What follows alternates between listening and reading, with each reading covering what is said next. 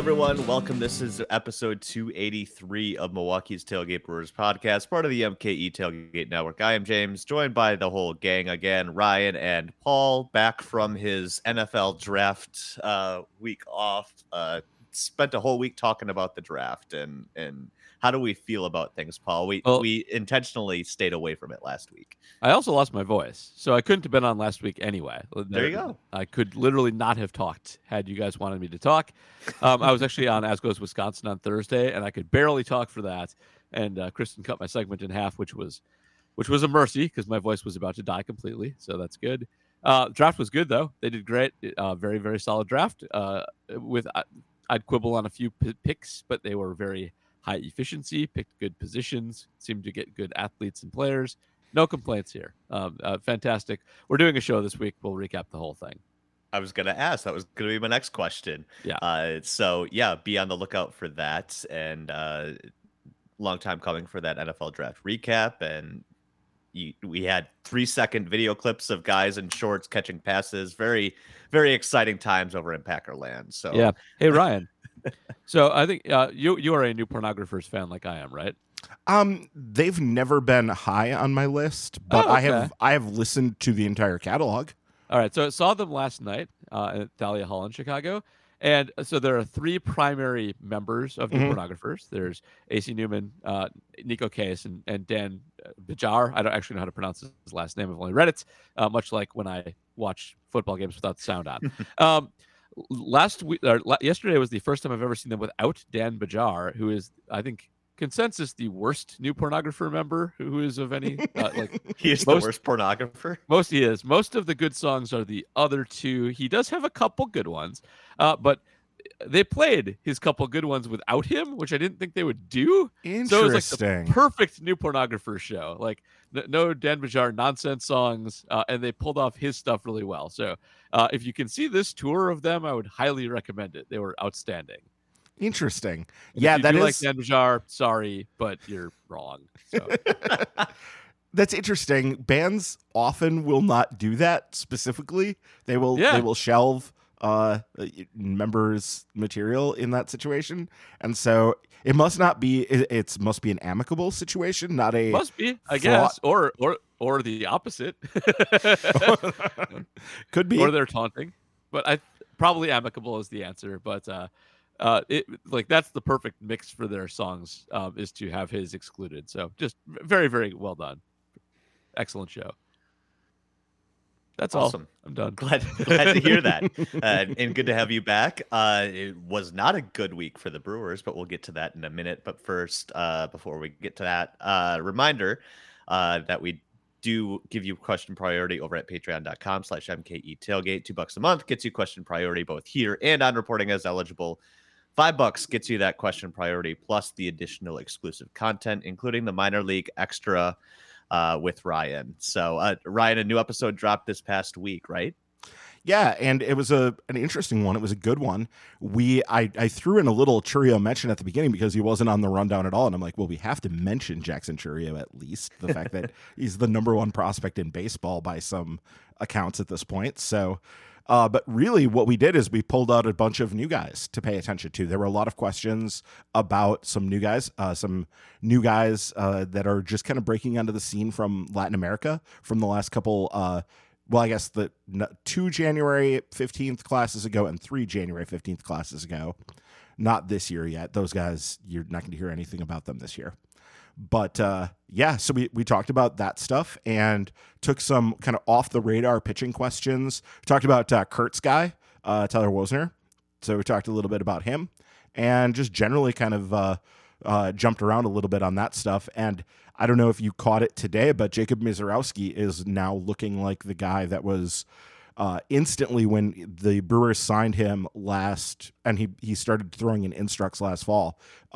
The word everybody had was like, oh, this guy's one of the best pitching prospects in the minor leagues. Like, he has some of the best stuff out there. He's just going to have to learn to control it, and he seems to be learning how to control it. So we're going to need to see him at a higher level than low A ball, but I think Kurt said he had a 67% whiff rate today in a tweet. That's yeah, good. like that's mind-bogglingly good. That's if guys are swinging at 2/3 of the pitches, swinging and missing at 2/3 of the pitches that they swing at for a guy, that's that's just silly time. So we'll have to see him at higher level, but that is definitely something. We were joking about it because I don't know if you guys listened to it yet. We were recording during that game. When we started, the Brewers were up 4-0. When we finished, the Brewers were down 4-9. So it's like, well, at least people can listen to this and get happy. Yeah, that was not a high point in the week. But let's talk about that. So I think it's fair to call it a week from hell, which is just about every road trip out to Colorado and West Coast road trip seems to be for the Brewers. The first one of the year notwithstanding. It's a good thing that they went 7-3 on their first West Coast road trip because they did not do that here. Salvaged a win on Sunday, thankfully, so we can be a little bit more cheerier and clear-headed as we talk about this. But I guess thankfully the entire NL Central had similar weeks of terribleness. The Pirates lost 7 in a row. The Cardinals lost 8 in a row before salvaging a win on Sunday. Cubs even lost 3 in a row at one point during the week. If you caught the last 10 column about midweek last week in the NL Central, it was awesome. A pity. It was awesome in all the wrong ways. So it just a rough week overall for the division. So I guess before we get into the unpleasantness that was the Brewers week, specifically the Coors Field series, I guess just generally with the division at all, was this Paul, let's start with you, a little bit fluky for the division that everybody was losing all at the same time? Or is it sort of confirming our suspicions that everyone in this is kind of crummy? Short answer is it's fluky whenever a whole group of X does all the same thing together. But on the other hand, it's more likely to happen in a division like the NL Central, which is not a good division, no matter how you want to slice it. The Cardinals especially are I think we can't write them off yet. We're 35 games so far, and as we mentioned at the start of the season, 42 games before things kind of flip to current season being more projective. But it's not a good division. They're going to have losing streaks simultaneously with some regularity, and it happened, and it'll probably happen again later too. So I think it is more reflective of the division itself than it is really fluky. It's fluky in that it happened now, but it's not fluky that it happened. It'll probably happen multiple times this season. So yeah, it's a bad division, and bad divisions do that sometimes with regularity. That's what you're looking at here. They suck. So I got to push back a little bit. I don't think it's a bad division. I think it's a mediocre division. Like, bad division is the AL Central. Like, that's a really bad division. So I agree they are a bad division, but there could be more than one bad division. Yeah, I mean, like, as far as like truly awful bad divisions go, I think the AL Central, looking at where the Central is right now. So the NL Central, currently, if you look at all the teams, they are 10 games below 500 aggregate, which is bad. But if you look at the run differential, I'm sorry, I don't have the up-to-date numbers. I did this morning. We were talking about this in the group chat. The NL Central is actually plus 39 runs scored versus allowed for the year. So they're, a little bit over the median mark there. I think that ultimately that probably is fairly reflective of where they're going to end up, just because I think there's only one bad team in this division, and that's the Reds. The Reds are truly a really poor team, and I think then you have... They lost 17-4 today, by the way. Sure. Like, they're actually really bad. They just are kind of starting their ripcord rebuild that they kind of began like a couple winters ago. So they're just kind of getting going on that. But like, the Pirates and Cubs are both better. We have Pirates Cubs questions, so I'll really save this. But I think they're pretty mediocre as far as teams go. And the Cardinals aren't this bad. We know they're not this bad. Like, do we? Oh yeah. Well, are they a 105 loss team? No. They have too many good players to be a 105 loss team, and I think that's... Is Ollie Marmol fired by Memorial Day, though? Quite possibly, yeah. Yeah. I mean, I mean, it's a really bad start. And I did just go into a whole thing. Like one of My Only Lemonade actually was asking me about this on Twitter today, and I was pointing out, okay, so to get to 90 wins for the Cardinals at this point, they need to go 79-48, which is a 622 winning percentage. That's 101 win pace. For them to get to 90 wins, they have to play like the best team in baseball, basically, for the rest of the way. Last year, they won 93, and their three best hitters are now 35, 32, and retired. And their three best starters are 34, 41, and a Met. So, like, they've got their work cut out for them here. Like, they were not a great team last year. They were fine. They were a 93-win team, and legitimately. But they weren't, like a juggernaut. They weren't a 100-plus win team. And they lost some significant pieces of that, and they're also old. Like, their best players are old. And that can catch up with teams in a real hurry. The getting That's why old. I think we shouldn't assume they're not terrible, because it does sometimes catch up with you in a hurry and just fall off a cliff. They might have happened. It's possible. Yeah, they're also minus 19 in the run differential. So like 11-24 is catastrophically, horribly, like I said, it's like 100+ loss pace. Like 110. It's a really bad pace. I don't know the exact math on it, but it's a really bad pace. But minus 19 run differential, that's like a team that's going to finish like with 75 wins. That's bad, and it would be remarkable for the Cardinals because they don't do that. And you can't imagine that they would actually end up doing that this year. It seems like they'll have to make moves to straighten this out, but I don't think they're terrible. Like the Cardinals, I can't I can't buy that they're actually legitimately like 100-loss team terrible. I think that's pushing it. But like mediocrely bad, yeah, I can see it. Never assume the horror movie villain is dead. That's just my Cardinals line of thinking. But man, it's just hard to watch them too, because I flipped on, just out of morbid curiosity, the Tigers Cardinals game on Saturday, and Busch Stadium was like a morgue. It was morose in there. The loudest cheer came for when the freaking squirrel ran on the field. Yeah. That's the only thing that got the crowd into it, and they went back to losing. The vibes are not good there, and it something's gonna turn around. I can't wait for them to like go crawling back to Brian Schilt or something like that, and see what's going on. I like that you rubbernecked at the Cardinals disaster. Like that's fun. Yeah. What am I going to do when the Brewers are playing like West Coast games? Granted, the Saturday night game wasn't too late, but I had to kill a Saturday somehow. Yep. You know what I've been doing lately is with the Brewers on the West Coast, I've been tuning into minor league games and watching, because you can do that right on I don't know if you guys all know this. If you have MLB TV, you can flip to any of the minor league games that happen to be being broadcast. I was watching the Shuckers the other night, waiting for the Brewers to start, I think on Friday night, and Nice. saw some Jackson Chourio wonderfulness. I mean, he just hit singles, but it was watching Jackson Chourio play, and it was fun.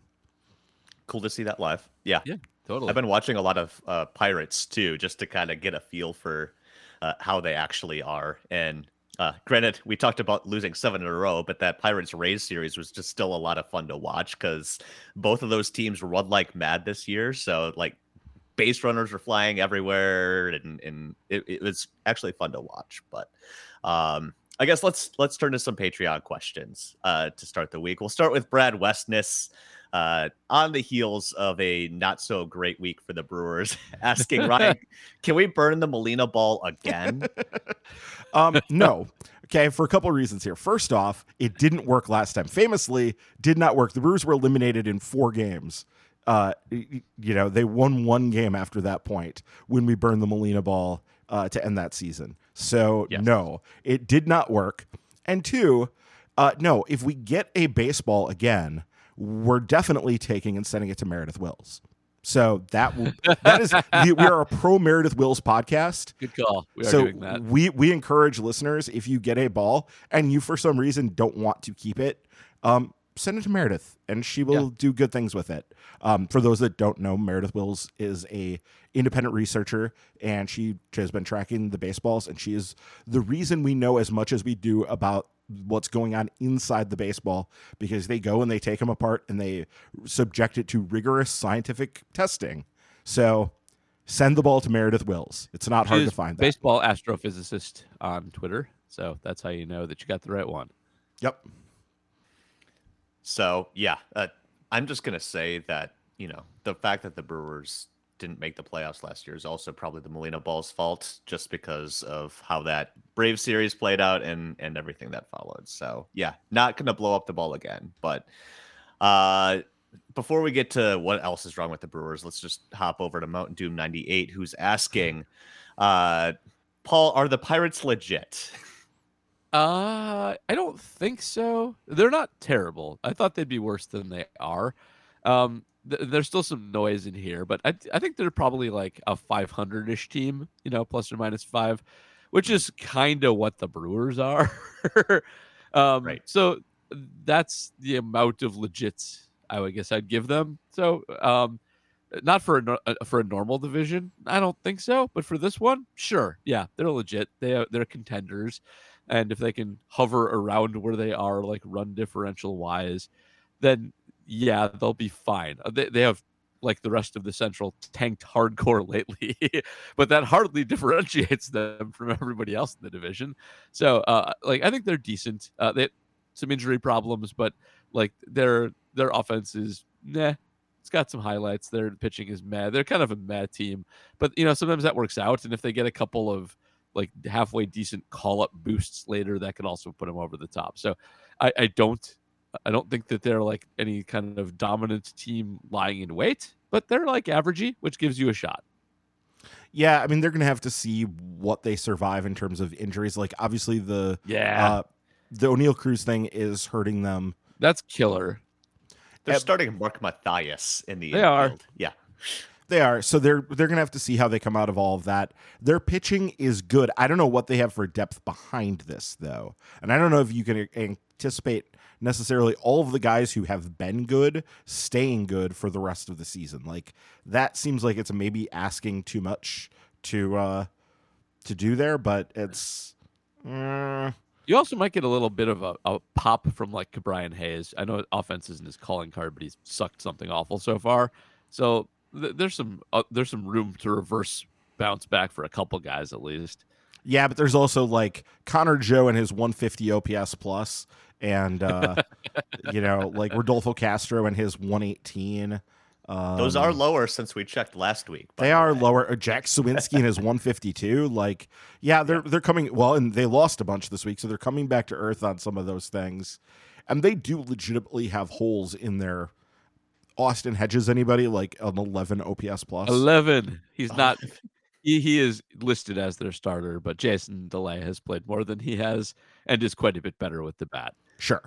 Yeah, I mean, and it just like Mitch Keller seems to have had a legitimate breakout here. I don't know who's taking Vince Velasquez. He just hit the IL. Who's taking his spot? I don't know. Johan Oviedo's ERA is now up over almost to 6.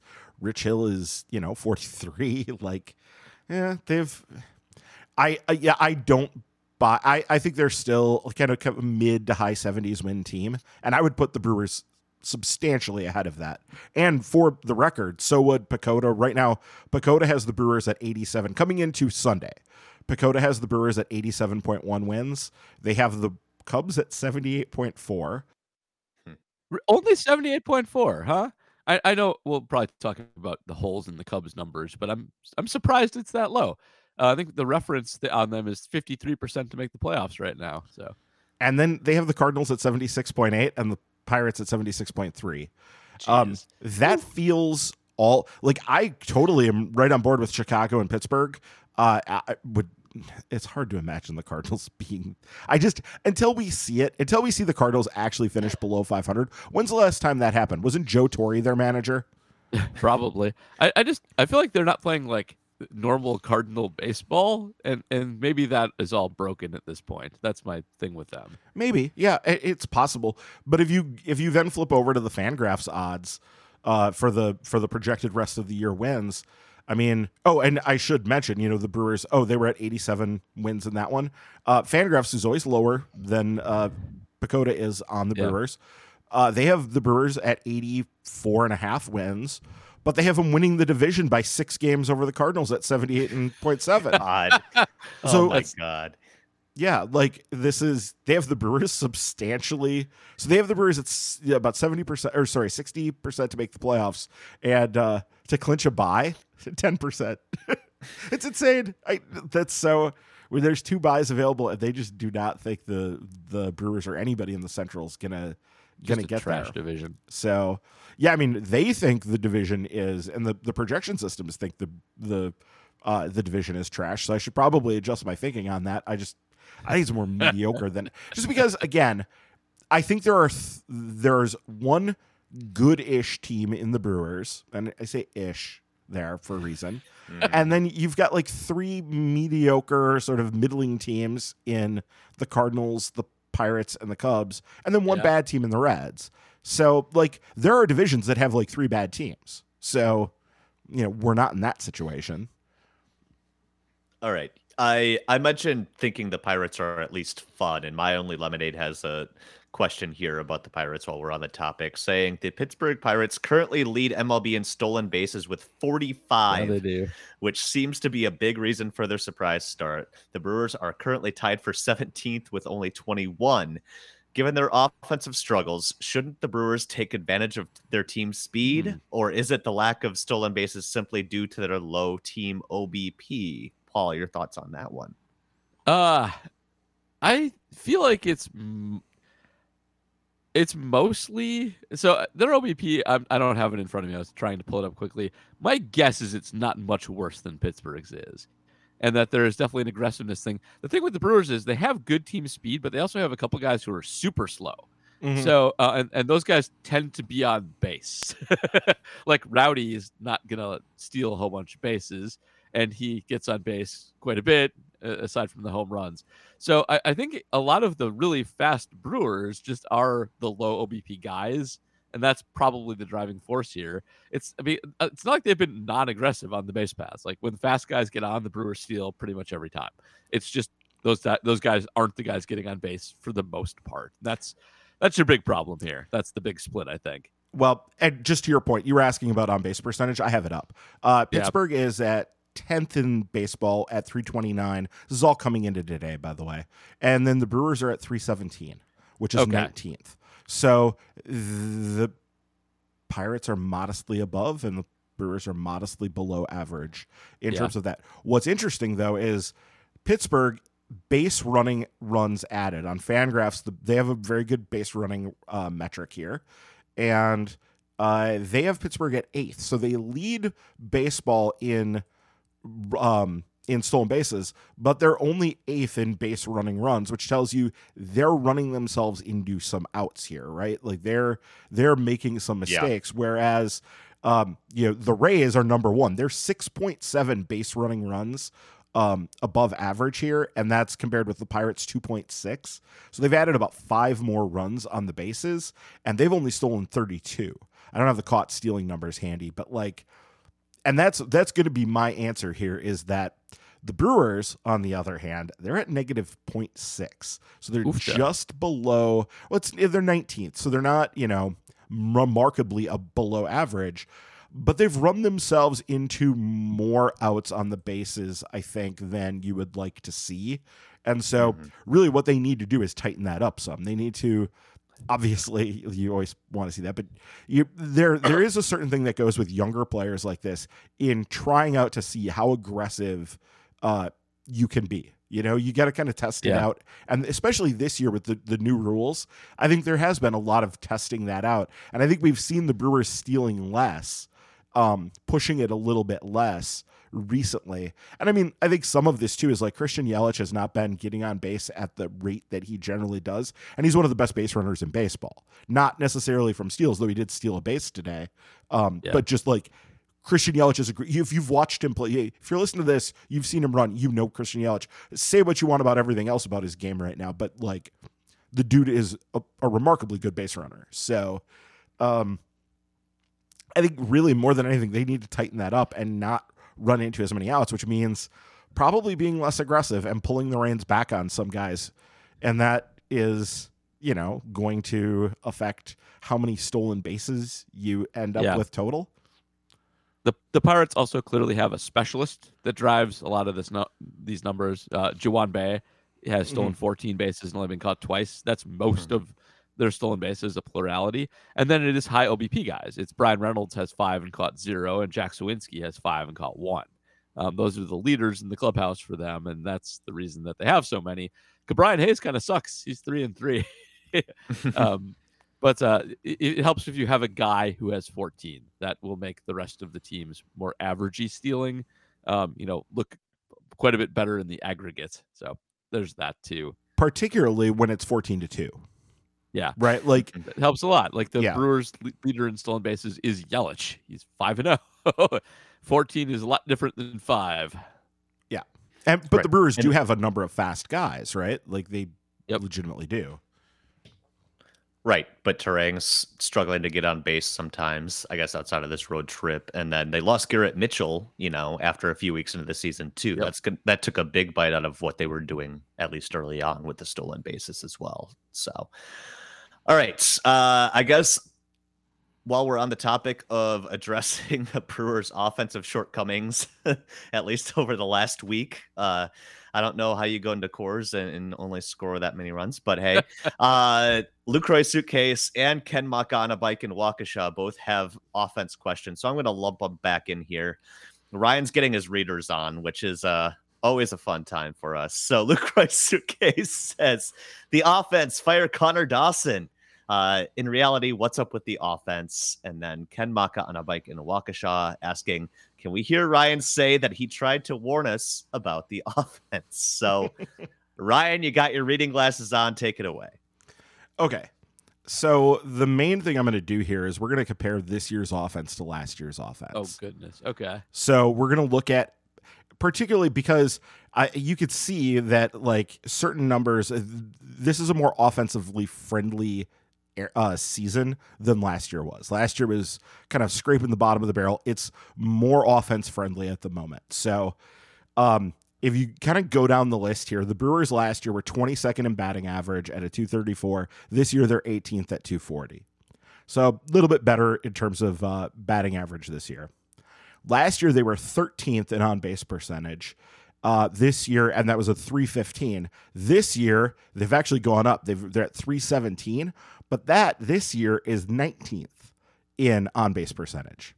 So they've gotten better by 2 points, but have actually lost ground to the league here. So they've gone from being slightly above in terms of on-base percentage to slightly below.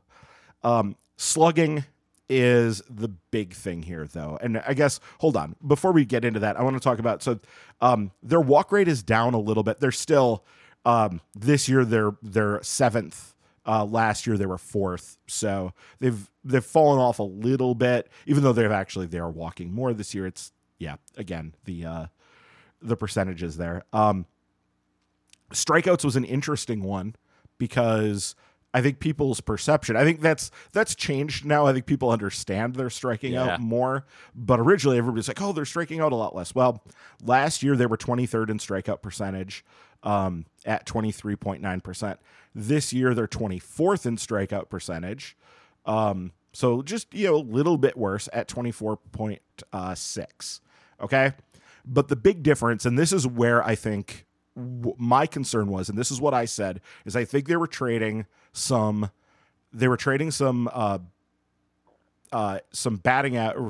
trading some power for some batting average and hopefully some on-base percentage. So far, we haven't actually seen that come to fruition, right? Like nope. The on-base percentage has fallen off a little bit. But the slugging and the ISO, they were 10th last year in slugging. They're 19th this year. They went from 401 to 384. In terms of ISO, it's even more stark. And this is where it really pops because the slugging is somewhat affected by the batting average, and they have gotten better in batting average, right? But the isolated power, last year they were 5th in baseball with a 174. Remember, that of course makes sense because the Brewers last year were 3rd in home runs, 4th in home runs in all of baseball. Yep. So being 5th in ISO makes perfect sense there.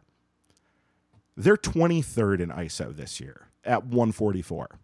They have given up a lot of power, at least so far. They have sacrificed power and they're not getting enough compensation back on the other side of things at this point to make up the difference. And that's why the offense isn't as good as it was last year. Like the math on this isn't that hard to figure out. They gave up some power, which is what people kept saying they wanted. We're swinging for the fences too much. There's too much all or nothing approach here. Well, you got what you wanted, and this is now kind of where they're at. Like their slugging is down. Now, honestly, I think that things like Jesse Winker having no home runs right now, William Contreras just hitting his second today. I think they have guys who have more power than they've shown so far, and they're going to get some of this back. They also, like, Luis Urias is going to be getting playing time here, coming back, and he's going to help on this front somewhat. But yeah, I think, you're also going to be introducing like Sal Frelick, who isn't going to be a huge power source, though I think he will be a boost to the on-base percentage, which is frankly always it's the most important thing. It is. So Luke Voit has 0 home runs.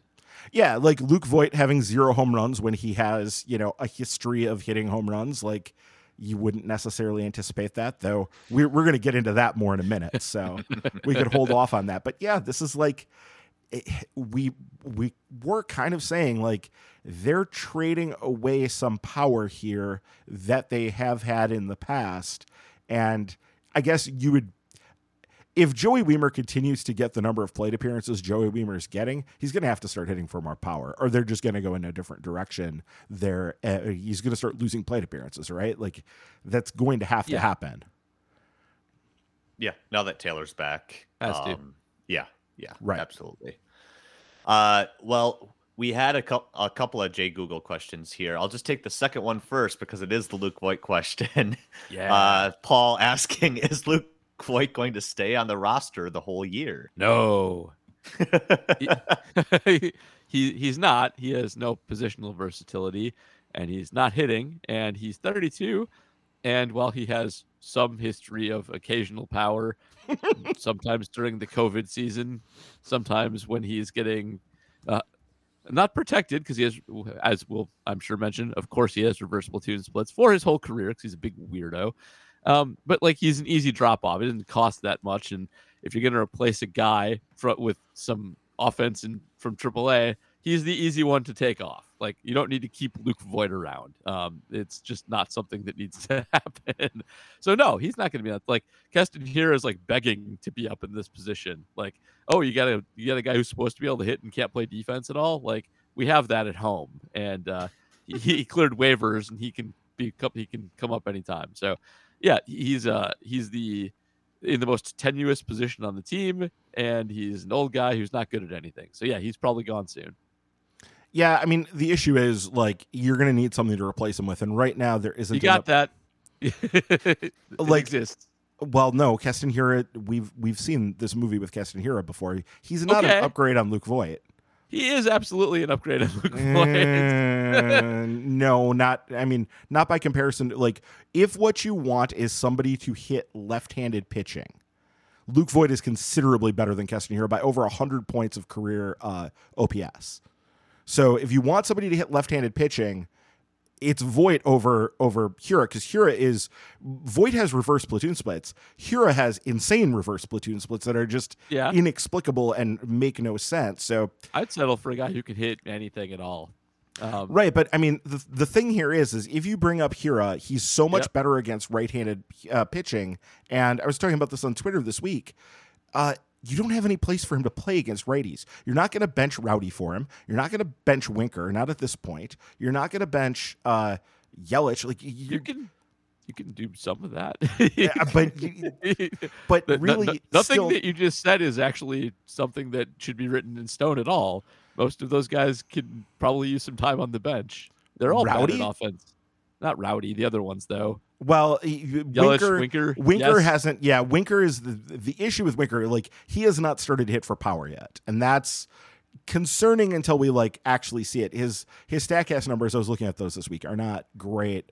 The problem is that we've seen this over and over from Hiura. He always hits the hell out of the ball in AAA. He always does. Yeah, he does. And then he comes up to the big leagues and is really mediocre since 2019. So last year he struck out a lot. but he was actually not bad. He was okay. He had a 115 OPS plus. He was okay in weird playing time situation. I object to the notion that it's important to keep Luke Voigt around against lefties, against his weak platoon side, because that is not making any difference at all to their wins and losses. And if Keston still sucks against opposite side pitching, which he probably will because he's a Brewer, I don't care. He can still play against righties better, and that's enough. Like, nobody's good against lefties. Luke Voigt is not good against lefties. Get him off the team. He's not useful at all. Keston might be. He was last year against the aggregate. So do that. I don't need that guy hanging around. He's bad. Okay, but here's the thing.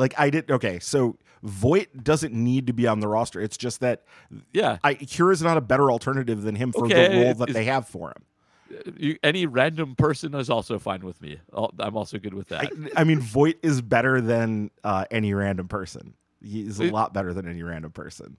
He's not better than Hira, and so he is in the role that they have for him.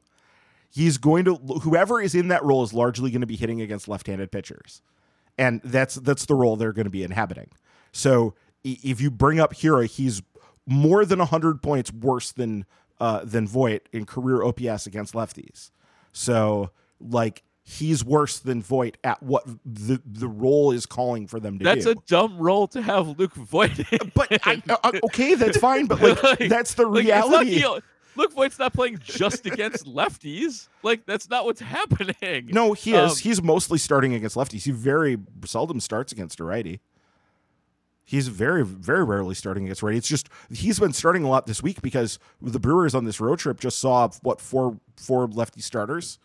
Coming into the game, he has more plate appearances against righties than lefties. Well, that had been because they had really not been playing many lefties. It was this road trip that he started seeing more action and was starting a lot because they had just started seeing those guys.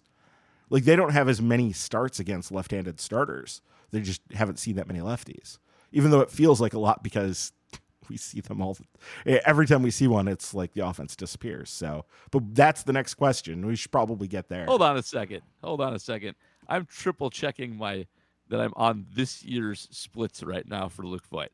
And yeah, you shouldn't use this year's splits to determine anything. But you know what Luke Voigt's hitting against left-handed pitching this year? Yeah, it's miserable. Do you know what it actually is? Yeah, he has a 143 OPS.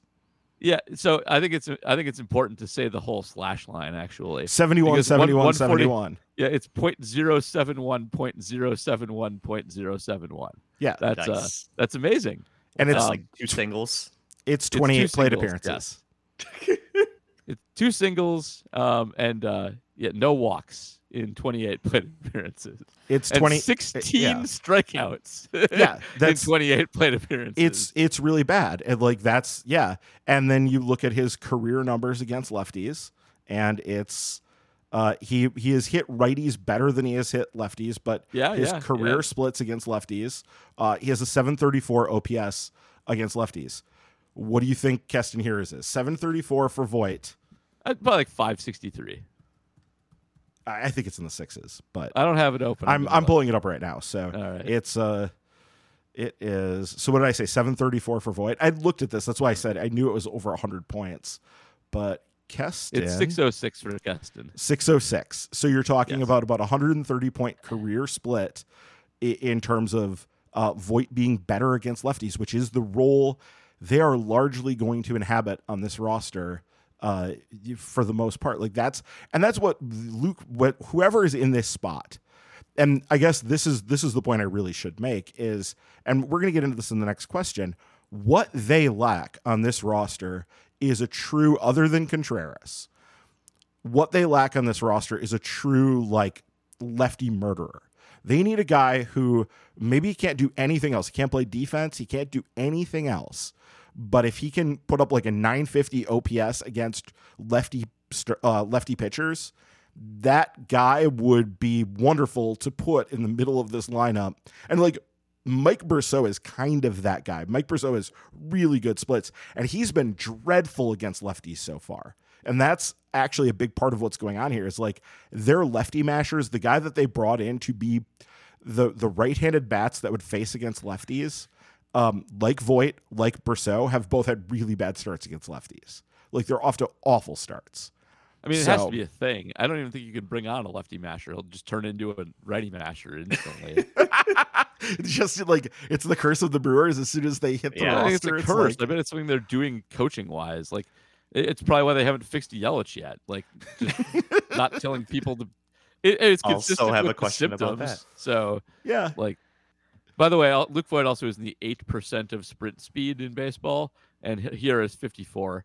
So that also helps a little bit when you get on base. 8th percentile is actually a lot higher than I would have expected. He seems for like a he should be boy in the first or second. That is definitely true, but he's in the 8th, so he's still not going to be stealing any bases, and this is base steal year. So if you get on base, it's nice if you can do that.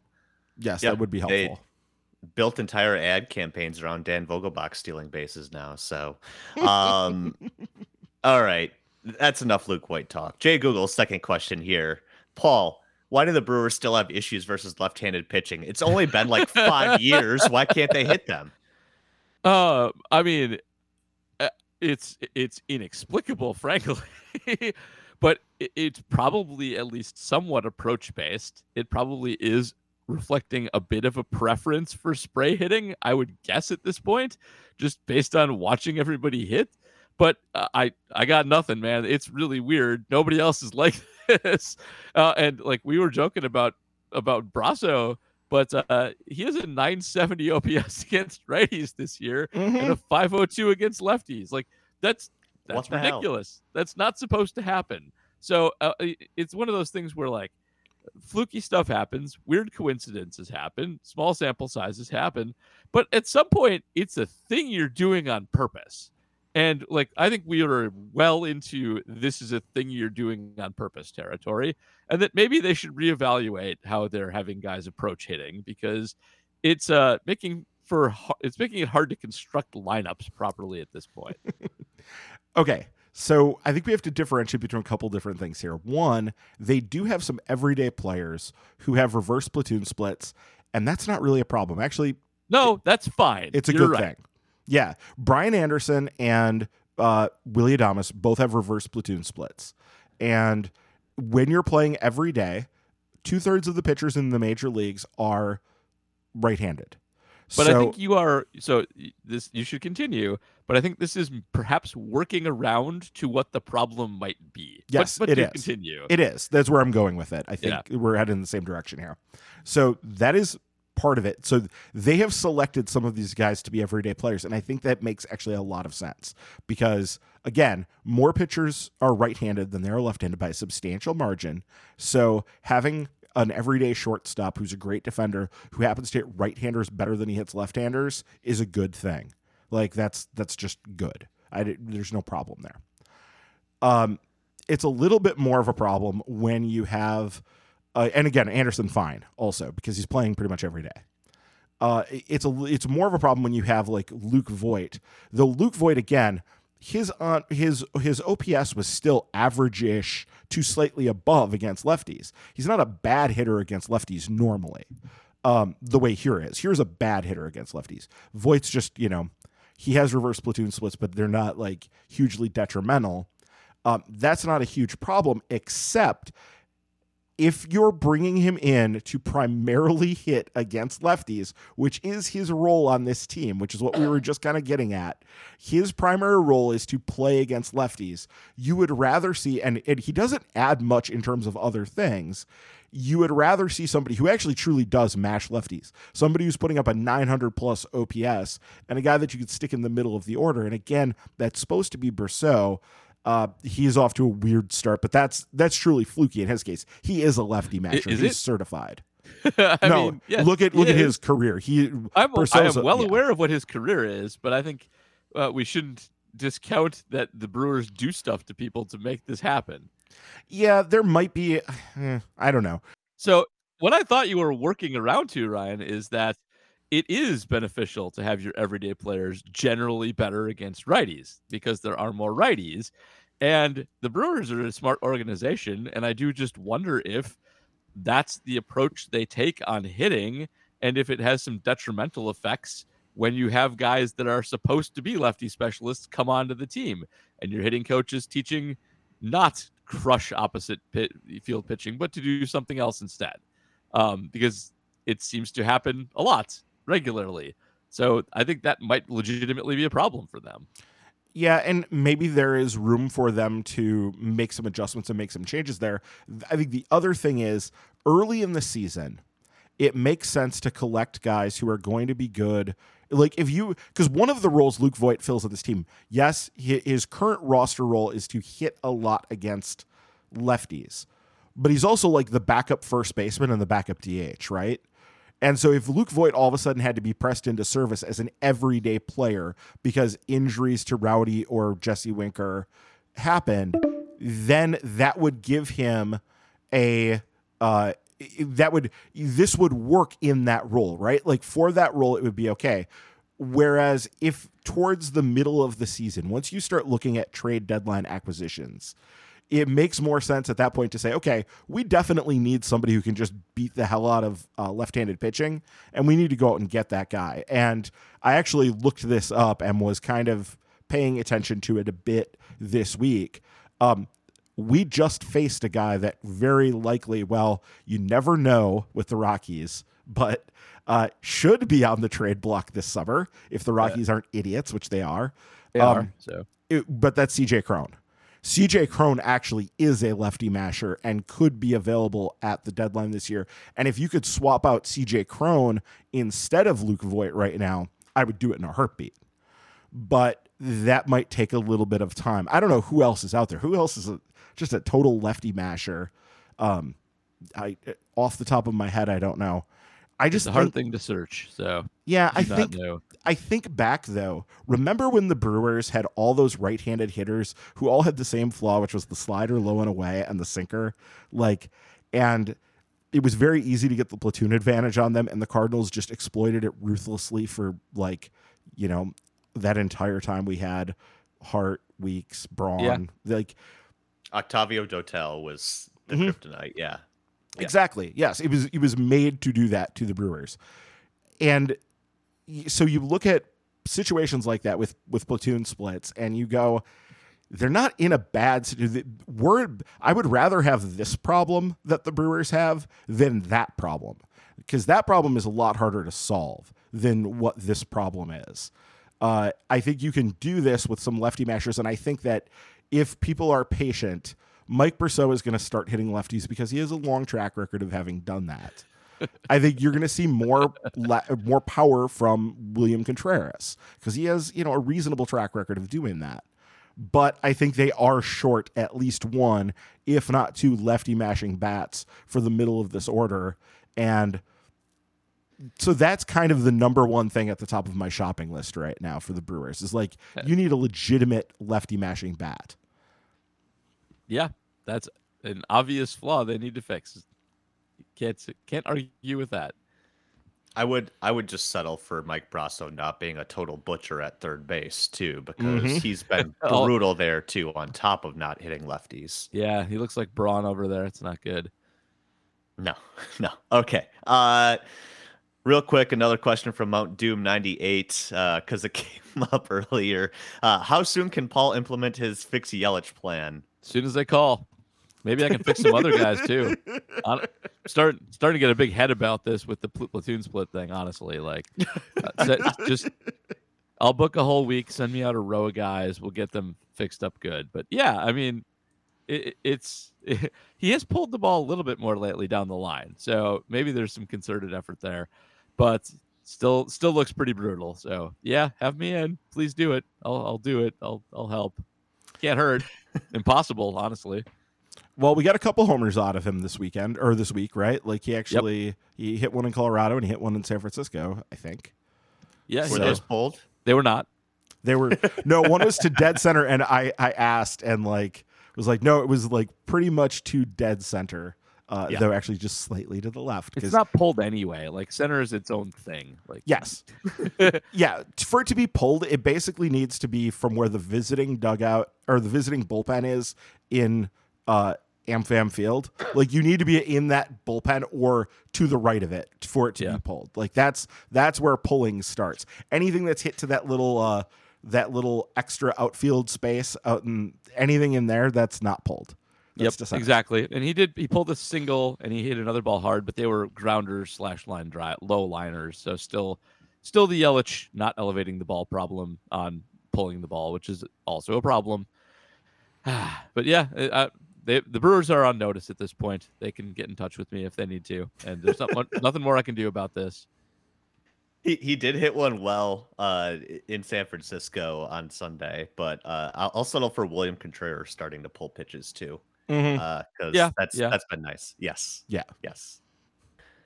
Okay, let's get to our last Patreon question of the week. Comes from Andrew S., who is asking, what do you think the Brewers' plan for the rotation is once Woody, Burns, Lauer, Hauser are all probably gone? Rely on farm system, trades, free agency, or a mixture of all three? Let's start with you, Ryan. How do you see the future of the rotation looking like, say, 3 years down the line? Well, it's got to be all three. It's going to be all three. And it might also be a fourth thing, which would be re-signing one of them. We'll see whether or not that happens. It's going to be hard, obviously, for Burns. Next to impossible. Woodruff, I still think there's a chance that the health stuff just keeps getting in the way of that, right? Like, that has to be scaring them somewhat. Like, the fact that he keeps having health issues has to be scaring them off. Lauer and Hauser, that's all going to be like, well, would they sign for a really low price? And then, maybe that works. I think most people don't necessarily want to see them around long term. They'd rather move on. And the Brewers probably would just go through and continue to churn and burn. But no, some of this is probably going to be trades. If you end up trading Corbin Burns, say after this year, then that would likely include somebody who could pitch as a starter. Not necessarily, it doesn't have to, but they also just make enough trades in general. They're kind of constantly making trades, especially in the offseason, where you could see them bringing in somebody, of that level. Ideally, you'd like to see as much of it as possible come from the farm system, right? That's the cheapest way to do it. There's an efficiency to it. You can sort of program the guys the way you want them in the minors that way. But right now, after having, a run where they were just really just producing a lot of starting pitching, it's been a minute since they've done that. And I think that, like on this week's Minor League Extra, we talked about Gosser a little bit, and James is skeptical that he's anywhere near being a major league starter at this point. He thinks he's probably a major league pitcher at some point this year, but being able to turn over a lineup 3 times and do that efficiently, he's skeptical about it. And I am too. And then you have other guys. There are interesting. The Brewers have a number of interesting pitchers, from Carlos Rodriguez to Wozner, who we talked about this week, to Jacob Misiorowski, who we talked about this week. They have a lot of guys in the farm system that are potentially interesting, but none of them look like, even say what, I don't know, like Aaron Ashby looked like coming up. And so I think that the hope still is that you would have Freddie Peralta around because he is locked in, and you would have maybe Ashby if he can get healthy, though that's, a huge question mark at this point. So probably what they're going to do is they're going to do a lot of shuffling through and working through like low cost options and seeing what's available out there, and try to find guys, sort of in the Wade Miley mold. And you can do that, but there's a ceiling on that, right? There absolutely is, and I was going to say there'll probably be a higher percentage of the Wade Mileys than we're used to, at least for a little bit.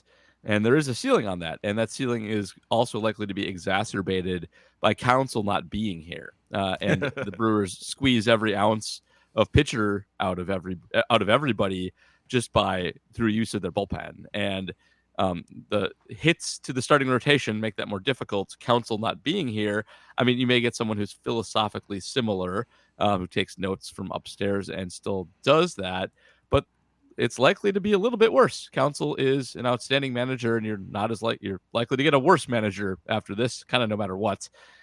So worse pitching potentially plus worse manager might make it tricky, and you might not have as much luck with the Mileys of the world as you are right now and in the past going forward too. So it's not great. How heavily would you bet on Council not being the manager at this point? A lot, hugely. I would put lots of money on that for even odds. For next year? Yeah, for next year. So he is done as the Brewers manager after this year. You would put substantial amounts of money on that. Yes, I would. You think he's coming back? I don't even think he looks like he wants to be there this year. He looks like he never looks like he wants to be there. He looks.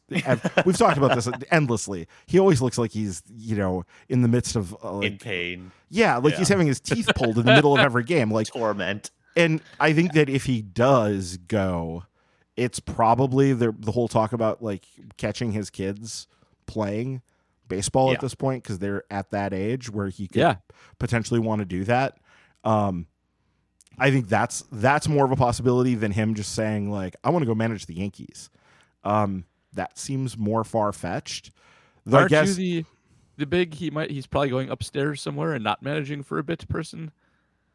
If he does that, he could do it as a consultant and then not have to like worry about the day-to-day grind of being a manager and taking like a sabbatical. If he could kick upstairs and do that, there are people that have said that for a long time. Nick Zattel has said that forever, that he thinks he's going to do that at some point. That's never been my thing. I never have assumed that was. I think it's possible, but I don't. Yeah, I wouldn't like put money on it or anything. But no, I think that I find it hard to believe that he's actually going to walk away, but. Maybe this is like I've been saying for years, he looks like the job just kills him, and maybe he does need a break from it. And I could see like him doing a thing where he leaves for like 3 years and then like the moment is right for him to jump back in again. I could see him doing like a split thing. Seeing him go to another team right now, that seems more far-fetched, right? Like if he does leave, if he's not managing this year, then are you more than 50% he's managing someplace else next year, or do you think he's not managing anywhere next year? His contract's up, right? Like this is it. He's not. So I mean, I think more than anything, I don't think he'll be the manager for the Brewers next year. As to what he'll be doing, I don't know and don't really care that much. I actually think there's a good chance he will be with a different organization. There's lots of outgoing Brewer people next year he might be interested in working with. But more than anything is, I don't think he'll be managing the team. If he was going to be managing the team next year, I think he would have a contract already. And leaving this open is, I think, saying plenty to what his intentions are. Yeah, I mean, he clearly has the option at any time to get a new contract. The team would give him one, and he has chosen not to do that, and that does speak volumes. Though that could also be it could be leverage. It could be him trying to get the outcomes he wants at the trade deadline this year. So I guess I've been holding on to that probably foolishly as like, I just hope he's using this as leverage.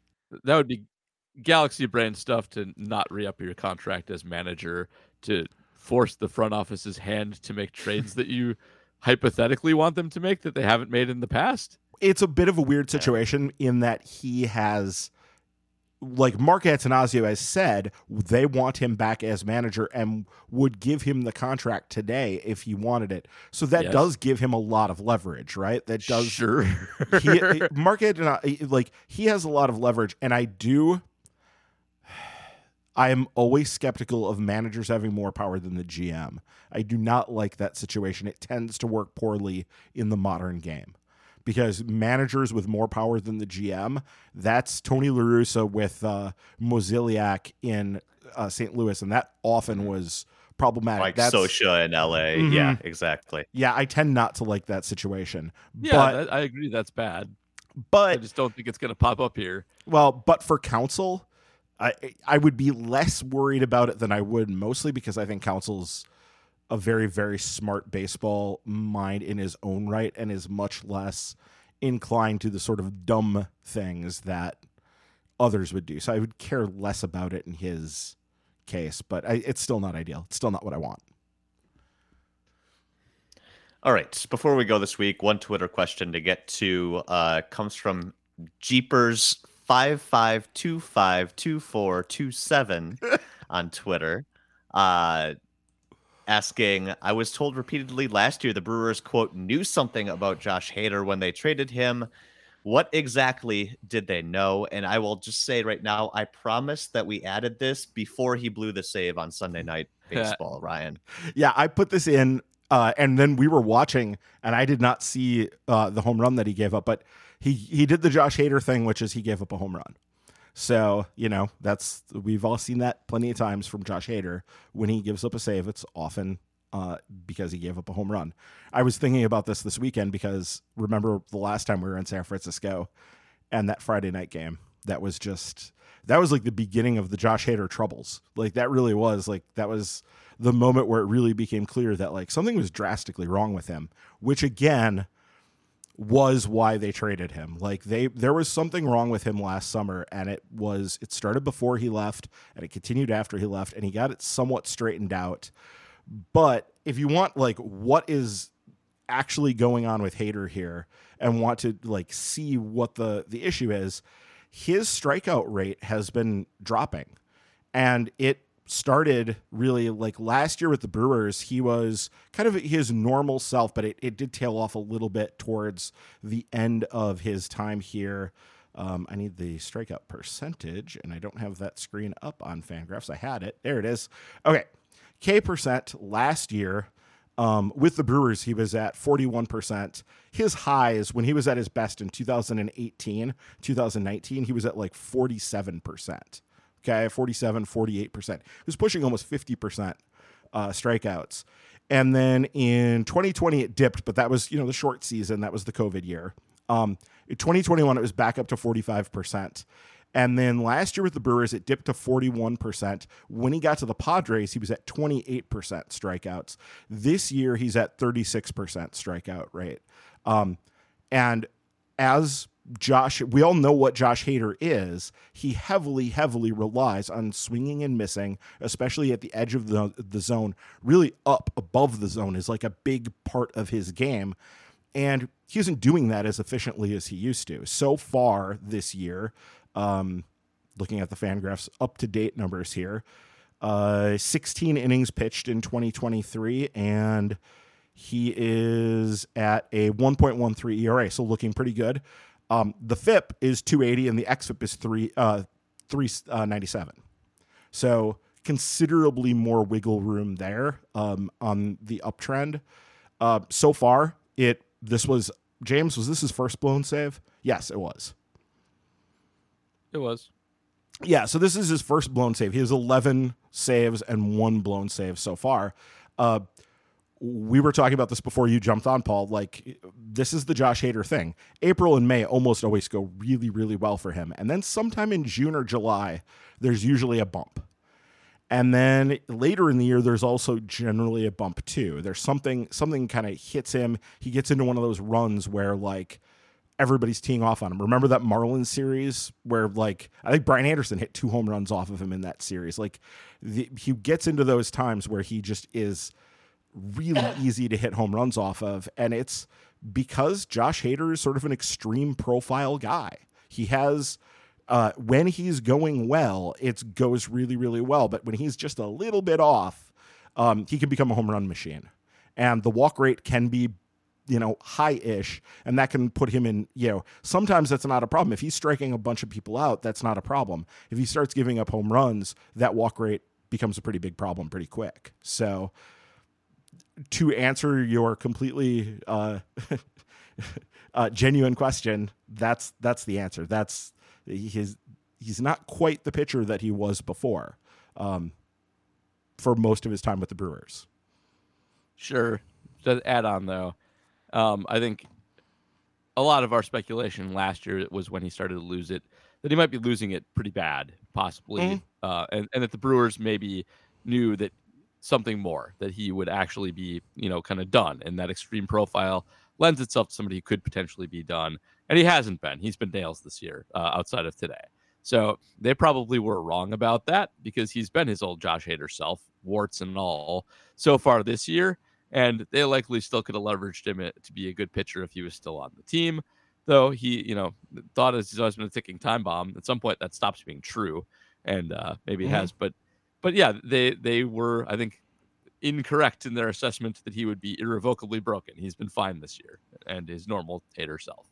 Well, they didn't necessarily assess that he was irrevocably broken, but that there was some danger of it, right?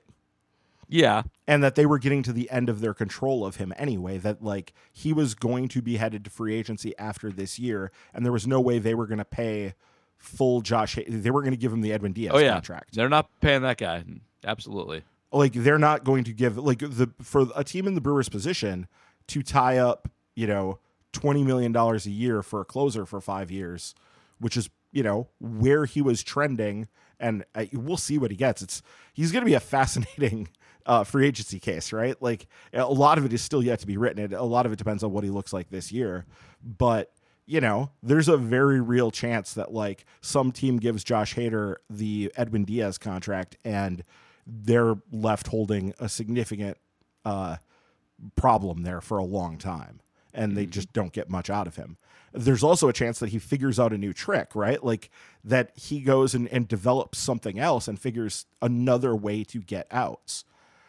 But that question always becomes, how much do you want to bet that a guy's going to do it until you see it, right? Yeah. Especially for a guy who doesn't have a history of having done it. That's the thing. Like if a guy is constantly tinkering and finding new ways, like say Corbin Burns, if a guy's constantly tinkering and shelving a pitch, adding a pitch, doing stuff, I think you could have a little bit more confidence that he's going to be willing and able to make another adjustment. If a guy has a history of making adjustments, you do that. So far, we've really just seen this one version of Josh Hader, right? He's the fastball slider guy, the fastball high and up in the zone and above the zone, and the sweeping, just disastrous slider that will just, if you get to 2 strikes with Josh Hader, that slider is going to murder you. Like it'll just, you really don't have much of a chance. Does he have another thing he can go to? We don't know because we've never seen it. He's never really had to, but at some point he might, probably need to. So it all becomes a question of how long can a guy extend their career? And like, this has been the question, like with Craig Kimbrell, was like, how willing was Craig Kimbrell really to make adjustments? And when he didn't, because remember when Craig Kimbrell came up, he had that really nasty, huge velocity fastball that was really hard for anybody to hit. He hasn't had that pitch in a while, and he's been pretty mediocre since he stopped having that pitch. So it comes sort of a question of like, what is a guy willing to do and what are they willing to adjust to? But yeah, I mean, your point is well taken that like last year they were faced with a situation where they had 2 days to the trade deadline. It was made the day before the trade deadline. They had to make an assessment of how much they thought they could fix him versus what they were getting back in that trade. And they decided to take the trade instead of trying to fix him. Mm-hmm. Like that was the decision that they made. And all the other things that went along with that. I mean, we've talked this to death, like, yep. But like all the other things that go along with that, Hader was really bad after the trade for the first month. Like really, really bad, like worse than he was before the trade. Yeah, he was. So from that perspective, like it took time for the Padres to get him back on track. And like I said, he has not been striking out batters at the rates that he did with the Brewers in his prime since 2021. He has been on a decline since then. And it's a pretty, like right now, he's well down from that peak. So what does that mean for him long term? I don't know. Some of it is captured, and some of it is he's being helped by being in San Diego, right? That's a good place to pitch if you're a fly ball pitcher. If you're Josh Hader, San Diego's a good place to be because that's what Hader's always been as a fly ball pitcher when guys put it in play. So that helps. Yep. So we'll see where he ends up, but like it's a fascinating situation. It really is, but like. It's also, do you want to be holding the hot potato when, the time runs out? No, especially if you have to pay for it. All right. That'll do it for questions this week. Thanks to everybody who sent one in. As a reminder, if you sign up to become a patron at patreon.com/MKE tailgate, $2 a month, you get question priority every week. If you are not a patron, you can still go and support us in another way. Go to Apple Podcasts, go to Spotify, wherever you listen to us, leave a rating and review. As a reminder, Paul will read any review for 5 stars on Apple Podcasts if you leave one there. And while you are there, please be sure to hit the subscribe or follow button to make sure you never miss an episode. That'll do it for this week. Hopefully a better week for the Brewers coming up. Back home to face the Dodgers and the Royals over next weekend. So hopefully more than one win in the next week for the Brewers. That would be great. I would very much like that. I think everybody else would too. But hey, as we mentioned, they're going home just a half game out of first place in the NL Central still. So we will see what unfolds, and we will break it all down here next week on Milwaukee's Tailgate. Have a good one, everyone.